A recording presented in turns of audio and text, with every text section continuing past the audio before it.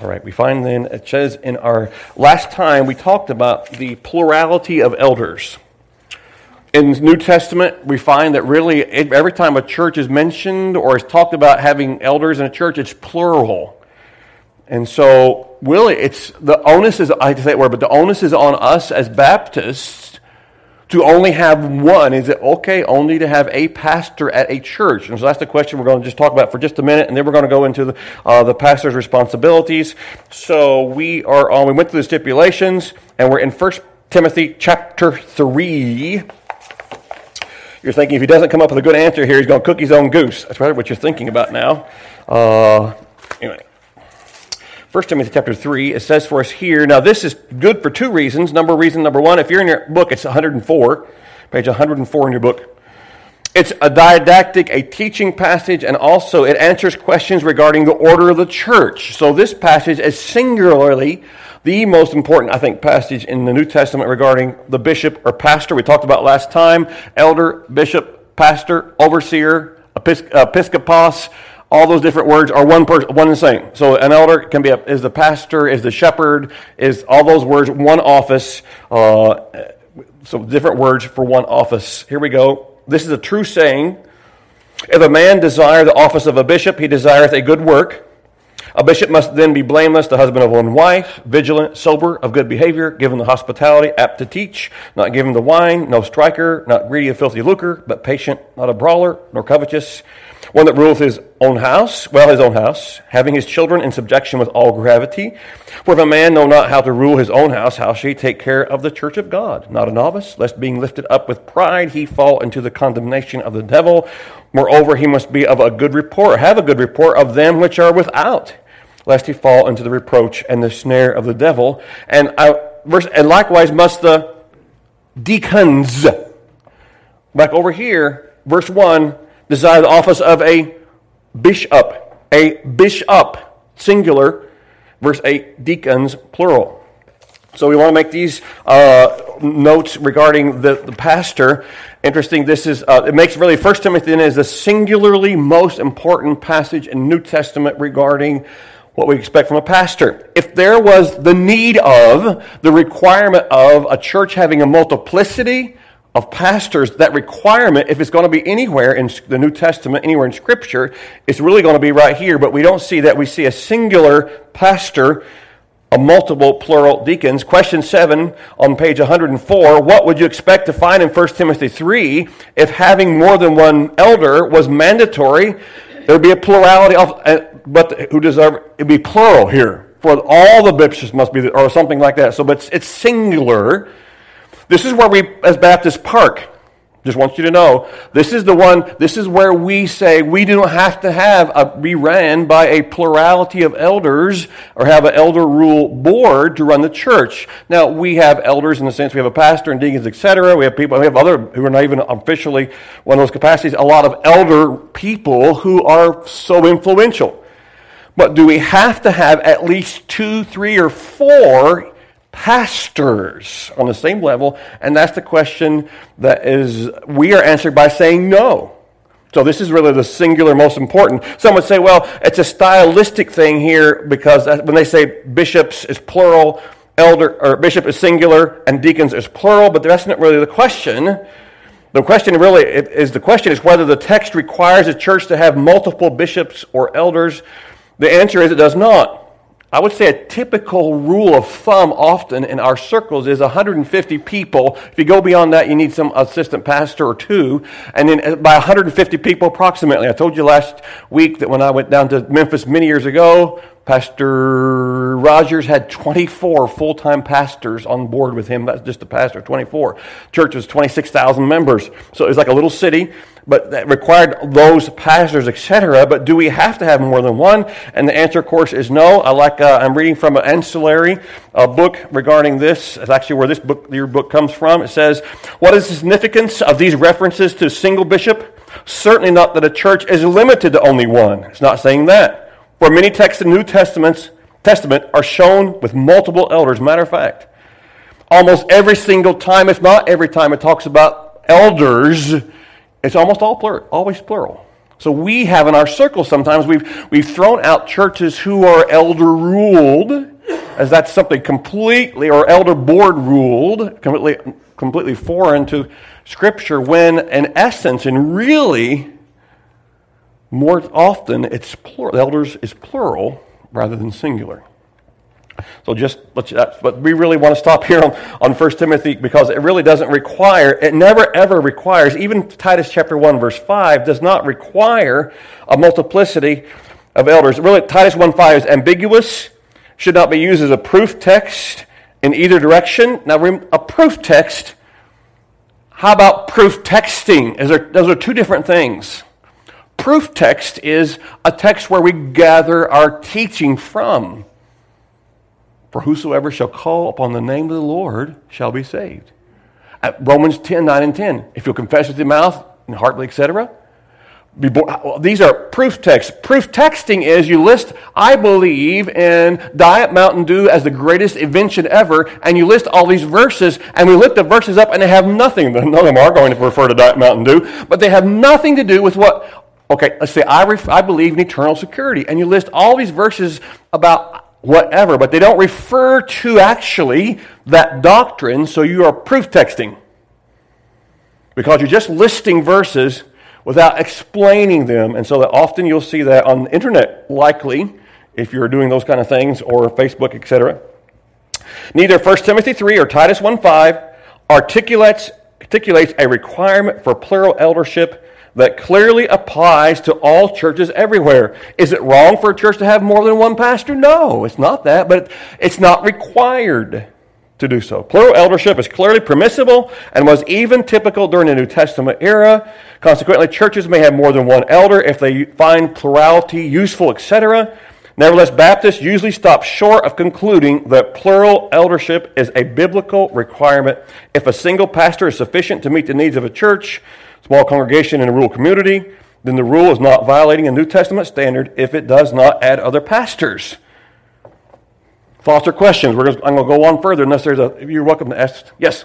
There probably wouldn't be anything wrong with having several elder pastors, if it would take a certain type of fellowship to have something like that. I mean, because somebody always wants to be the boss, Yes. So you and I would work well together? Don't answer that question. Probably. So I guess I said all that. I'm happy with the way our church runs. Happy, and I'll probably go to other churches if I would ever leave this church that runs similarly. But let's not castigate and throw everybody out and throw them under the bus if they don't believe exactly like we do, and their church government is a little bit different than ours. Doesn't mean it's wrong. I know it's probably coming against. Doesn't mean it's wrong necessarily. It's not against. Matter of fact, they have more textual things for a plurality of elders than we do for a singular pastor bishop. So just let you stew on that, think it over. Not stew on it. No, we don't have to fret about it. We do what God's called us to do at this church. That's. We'll just go right in. Let's go. Pastoral Authority is next. Where it's about time we get to that thing.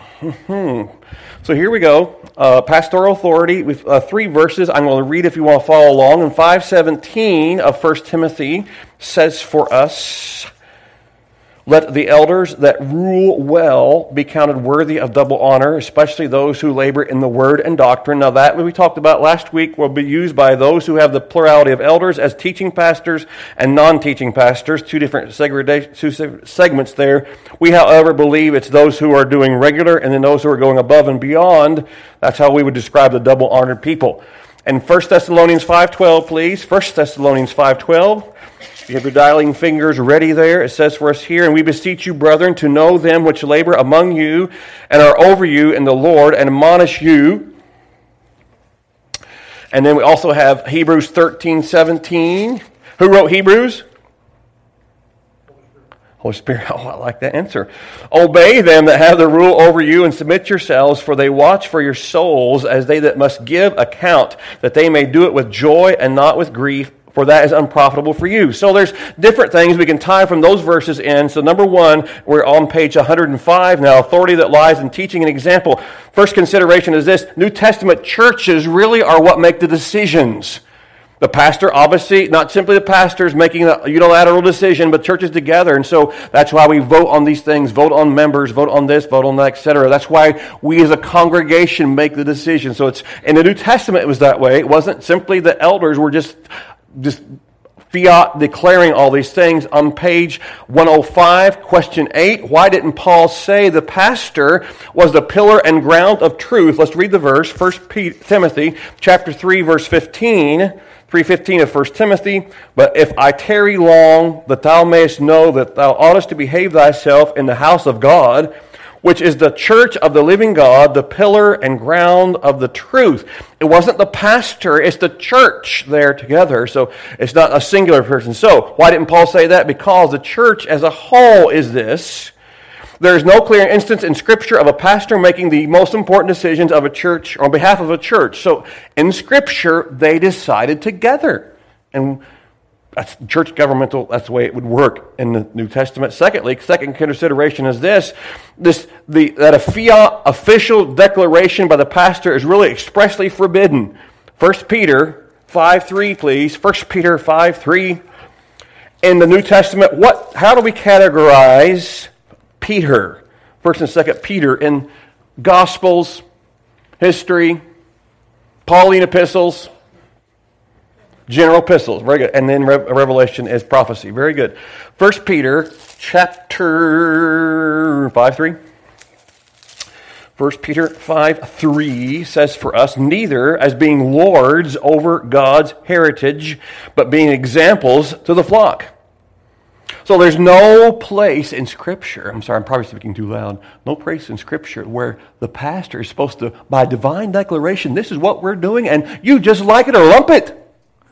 That's not the pastoral role. I told a pulpit committee person just this week, I said, this person you're considering, I don't care who it's considering, if they're not a person of integrity or have humility, keep looking. Those are two things as a pastoral candidate you need to be finding as a person of humility and a person of integrity. And if this person is not that, then keep on looking. But it never gives the pastor to act as a lord, to be a master, to rule over. This idea of dictating every single aspect of every single person's life. If you want to go out to eat somewhere, please don't ask me. Just, I'm not saying you should go somewhere that you shouldn't be going, but if you're wanting to go to Bob Evans for supper tomorrow, you don't have to ask, you just go right on. If you want to go to Ely, Minnesota on vacation, you just make sure if I'm going with you, but you just go right on and pull me right behind. Who's you going to marry? Between you and God. Parents, ask your parents be involved in that. That's between you and God. If you want to ask me permission, I'll give you what I think about the person. Number one, are they Christian, etc. But that's between you and God to decide. And so the pastor's role is not to decide every single thing in every part of your life. Don't want to do that. That's the Holy Spirit. As the Holy Spirit works in your heart and life, if you'll follow Him, He will direct you always to the right direction. So that's maybe some more of too practical of an explanation of that. But page 106 now, third consideration is this. Pastor's authority is regularly associated with his preaching and teaching. So, back over to our question number 10. What pastoral functions did Paul say were characteristic of elders who rule well? 1 Timothy 5:17. Let the elders that rule well be kind of worthy of double honor, especially those who labor in the word and doctrine. So, those who are laboring in the word of doctrine, preaching and teaching, that would be a very important part of the pastor's leadership, etc. And number 4, later on down in the page there, consideration. The pastor's example is also connected to the authority. Now, while the pastors forbade this fiat declaration of my way, highway thing, we also are to be the leader of the church. They are to be that. Matter of fact, it says in 1 Peter 5:3, 1 Peter chapter 5, verse 3, for us here, that verse once more. 1 Peter 5:3, neither as being lords over God's heritage, but being examples to the flock. So really, the pastor is pointing by his teaching and by his example. That is to be really part of what the pastor is to be doing. yes, preaching, yes, and teaching these things, but also I think example is so important. That's why it's such a responsibility to become a pastor. It really is, because I know you can see, I'm sure if you wanted to get up and everyone could say a different negativism, and that's that we all have things that we are struggling with, etc. But that's to be the pastor's mindset. He instructed Timothy to be that in 1 Timothy chapter 4, verse 12, 1 Timothy 4:12. If you're hanging in there with me and listening and carrying on with me, there we go, 4:12. Let no man despise thy youth, but be thou in what? Example of the believers in word and conversation and charity and spirit and faith and purity. So we are to be those things. We are to be an example to those who are following us, etc., or are in our church, etc. Question number 12.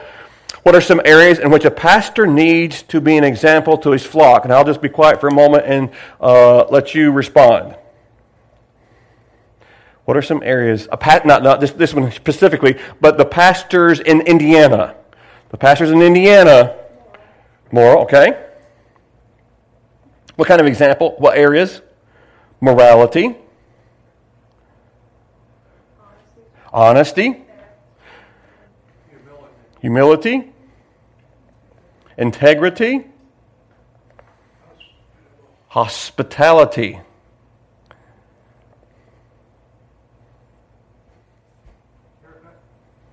Haircut, okay. Keep hair off the top of your head, off top of head. I got that one. Check on that one. So that's the authority of the pastor comes from example and comes from leader and comes from that. And as really, I like this last part here. Authority is mediated from Scripture. The authority is mediated from Scripture. And if you're on 107, I thought this is quite a salient point. The epistles draw. The epistles, being the letters in the New Testament, draw a fairly clear picture of pastoral leadership. Pastors are expected to lead, but their authority is moral rather than fiat in nature. They do not make decisions for the church, but they teach the Scriptures in such a way as to prepare the church to make wise decisions for itself. I remember Bob Will told me different times, the pastor, what you need to do is get ready so when you're gone or something happens to you, the church just continues right on. Just doesn't miss a beat, keeps on going. That's the, work yourself out of a job. What do you want to, however you want to determine that. But the church should just go right on as God leads. I was thinking we were coming back from hospice today. Just driving, people just going by, stopping at lights, racing through here, racing through there, unaware that one of the most well thought of godly people in all of Greenup County has gone on to be with the Lord. But they're so busy they wouldn't. Who matters? What God thinks matters. And so when we get home, it's not what necessarily even your family thinks or your friends think. Well done, thou good and faithful servant. That is what we should be longing to hear. Well done, thou good and faithful servant. So again, on a summary on 107, a pastor has no authority of his own. He operates strictly with the authority of Jesus Christ and authority mediated only through the Word of God. A pastor's opinions are no more authoritative than the opinions of any other person. I'll say it again. A pastor's private opinions are no more authoritative than opinions of any other person. If you've listened to me long enough, you'll know I will say this. My opinion of this is when it's something not clearly in Scripture, I believe this, personally believe this, or my opinion about that, but our personal opinions, and my wife and I are dead set opposites on pop of choice. Diet Dr. Pepper, Diet Mountain Dew. And I'll drink hers, but she will not touch mine. And so her opinion, though, just as important as mine. Yes? Those personal opinions. Yes, it is. And then mine's just as important as hers. Mine's just as important as Mr. Womack's. No, don't be shaking your heads like that. Don't be shaking your heads like that. So see, the pastor's authority, that's why it's so important. When I leave, you have a new pastor, perhaps someone, your children, your grandchild comes up and becomes pastor, then you have to be Bible ready. That's why we bring our Bibles, so that you know what the pastor's saying. It has to agree with here. My only authority, I can't tell you, listen, you need to start drinking Diet Mountain Dew the rest of your life. You say, well, you laugh and go all the way home. Pastor's ludicrous. Yes, he is. I'm saying you need to obey God the rest of your life. whoa, where do you get that from? See, that's where the authority comes from. It doesn't come from me as a person. So when a pastor preaches authoritatively, thus saith the Lord from the Bible, what's your response as a church? Amen. Oh me, I got to do that. But when pastor says, all cats are wonderful creatures, you may not agree with that. He's not going to say that either. But I say, now listen, we are to put our faith and trust. The only way to heaven is through Jesus Christ. It's by grace through faith alone. Well, yes. Well, then that's what what the Bible says. So that's where our authority comes from, not from my personal, private opinions. His authority consists in the proclamation of the Scriptures, as he rightly explains their meaning, brings them to bear upon life, and illustrates their truth through personal example. So what happens to a church that doesn't preach God's Word? Just says a verse, and they go off on this tangent. That's just your opinion. It's a good storytelling. So that's why we always have to have as the centerpiece God's Word. Does that make sense to everyone? God's Word has to be the centerpiece, for that's where the authority comes from. Question number 13. What might make a pastor rejoice as he reports to Christ about his congregation? If I'm praying to the Lord tonight, and I want to say, what might I rejoice in this evening regarding our church?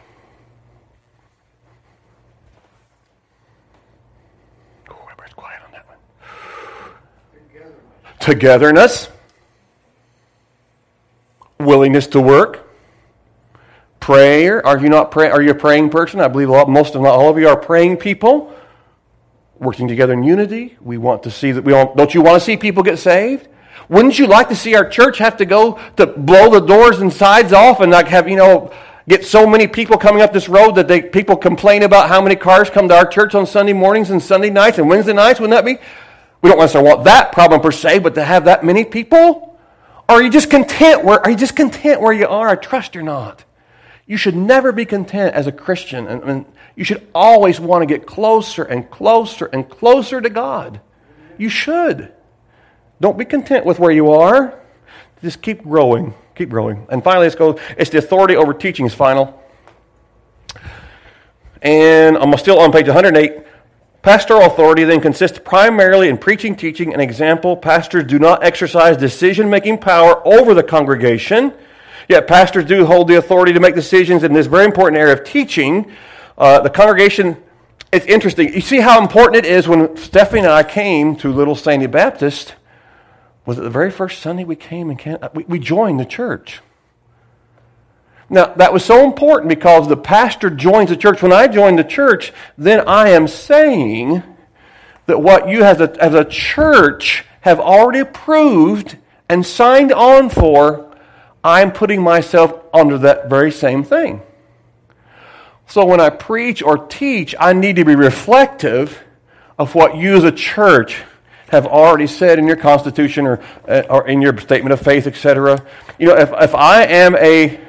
If I don't believe in eternal security, then I probably shouldn't come here as pastor. Or if I believe in baptismal regeneration, I should never have come here in the first place because you're clearly disagree with that. Right?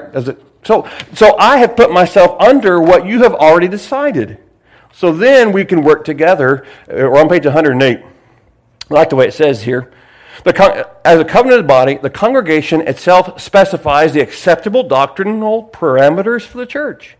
And since he, the pastor, knowingly submits those parameters and cannot ethically then transgress them, so I've submitted to them. So if I start believing in the doctrine of I can lose my salvation, and plus I believe you have to be baptized to be saved, I should resign this church and go to another church that believes that same way.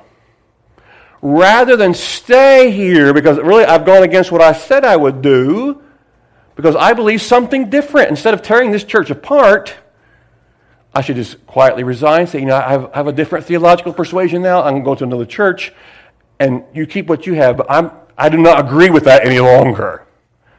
But see, I said when we came on, and when you joined the church, you agreed, you said you agreed with, that's why, do you agree with what we believe here? I don't always say that, but that's the idea. When we come on, that's how we work together in unity. So, interesting under there, it says, pastors should not have to gain congregational permission to preach an unpopular message, and they should not be saddled with programs and practices that work against a right grasp and application of biblical principles. I should not be bringing in something that's so contrary to what we believe, and then I should not have to, if it's a difficult thing, I don't ask you to preach on climate change, the biblical view of climate change. It may not be something you want to hear about, but I think we need to know about that. I don't ask you to preach on hell. I have to preach what I believe the Holy Spirit leads me to speak on. But because it's within the parameters of what we believe as a group, then we go from there. So, and biblical view of that, etc. And we're going to close up. We got the time just to close up here. I think we got one good slide I really want to hit on. These little arrows here, pastoral leadership. So, the congregational authority is this: to obey the word and weigh his counsel. The pastor then submits the congregational decisions. Preach God's word, teach God's word, apply God's word, illustrate God's word. The church chooses leadership, conducts membership votes, etc., sets policies, determine direction and programs. It takes both. If you have one of those at 99% and the other at 1%, it's going to be a difficult boat ride. If the church is 99% in control, the pastor has just 1% of a responsibility or authority or can say so, or the pastor has 99%, and the church has 1%. You see, it's an equal thing, working together for the cause of Christ. I'm closing up with 109. It says this little summary here. A local church that has ordered according to the New Testament will have two centers of authority. On the one hand, the congregation will possess the authority to and bear responsibility to make decisions about the church's leadership, membership, etc. As a member of the church, the pastor is obligated to submit to the authority of the congregation. On the other hand, the pastor will possess the authority to preach, teach, apply, illustrate the Word of God. When he faithfully and accurately brings the Scriptures to bear upon life, the congregation is obligated to do what? What does it say? Obey. And rather than even obey, it's obey God. You see, you're doing it for God. This is God's church. I'm just simply the under shepherd doing what to lead you. I'm telling you, this is God's church. When I'm gone, I trust, Lord willing, you'll not miss a lick. You'll just keep going right on. Someone else will step in and keep going, so that your children and your grandchildren here in this part of Kentucky will have a church to go to till the Lord comes back. That's the purpose. But we work together.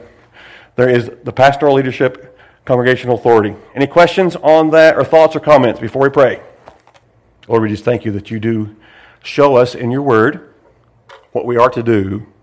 Lord, whether we're the pastor or anyone in the congregation, we are to submit to your word. So Lord, help us to be doing that. May our lives, Lord, the world so needs lives that are centered upon you. May that be us.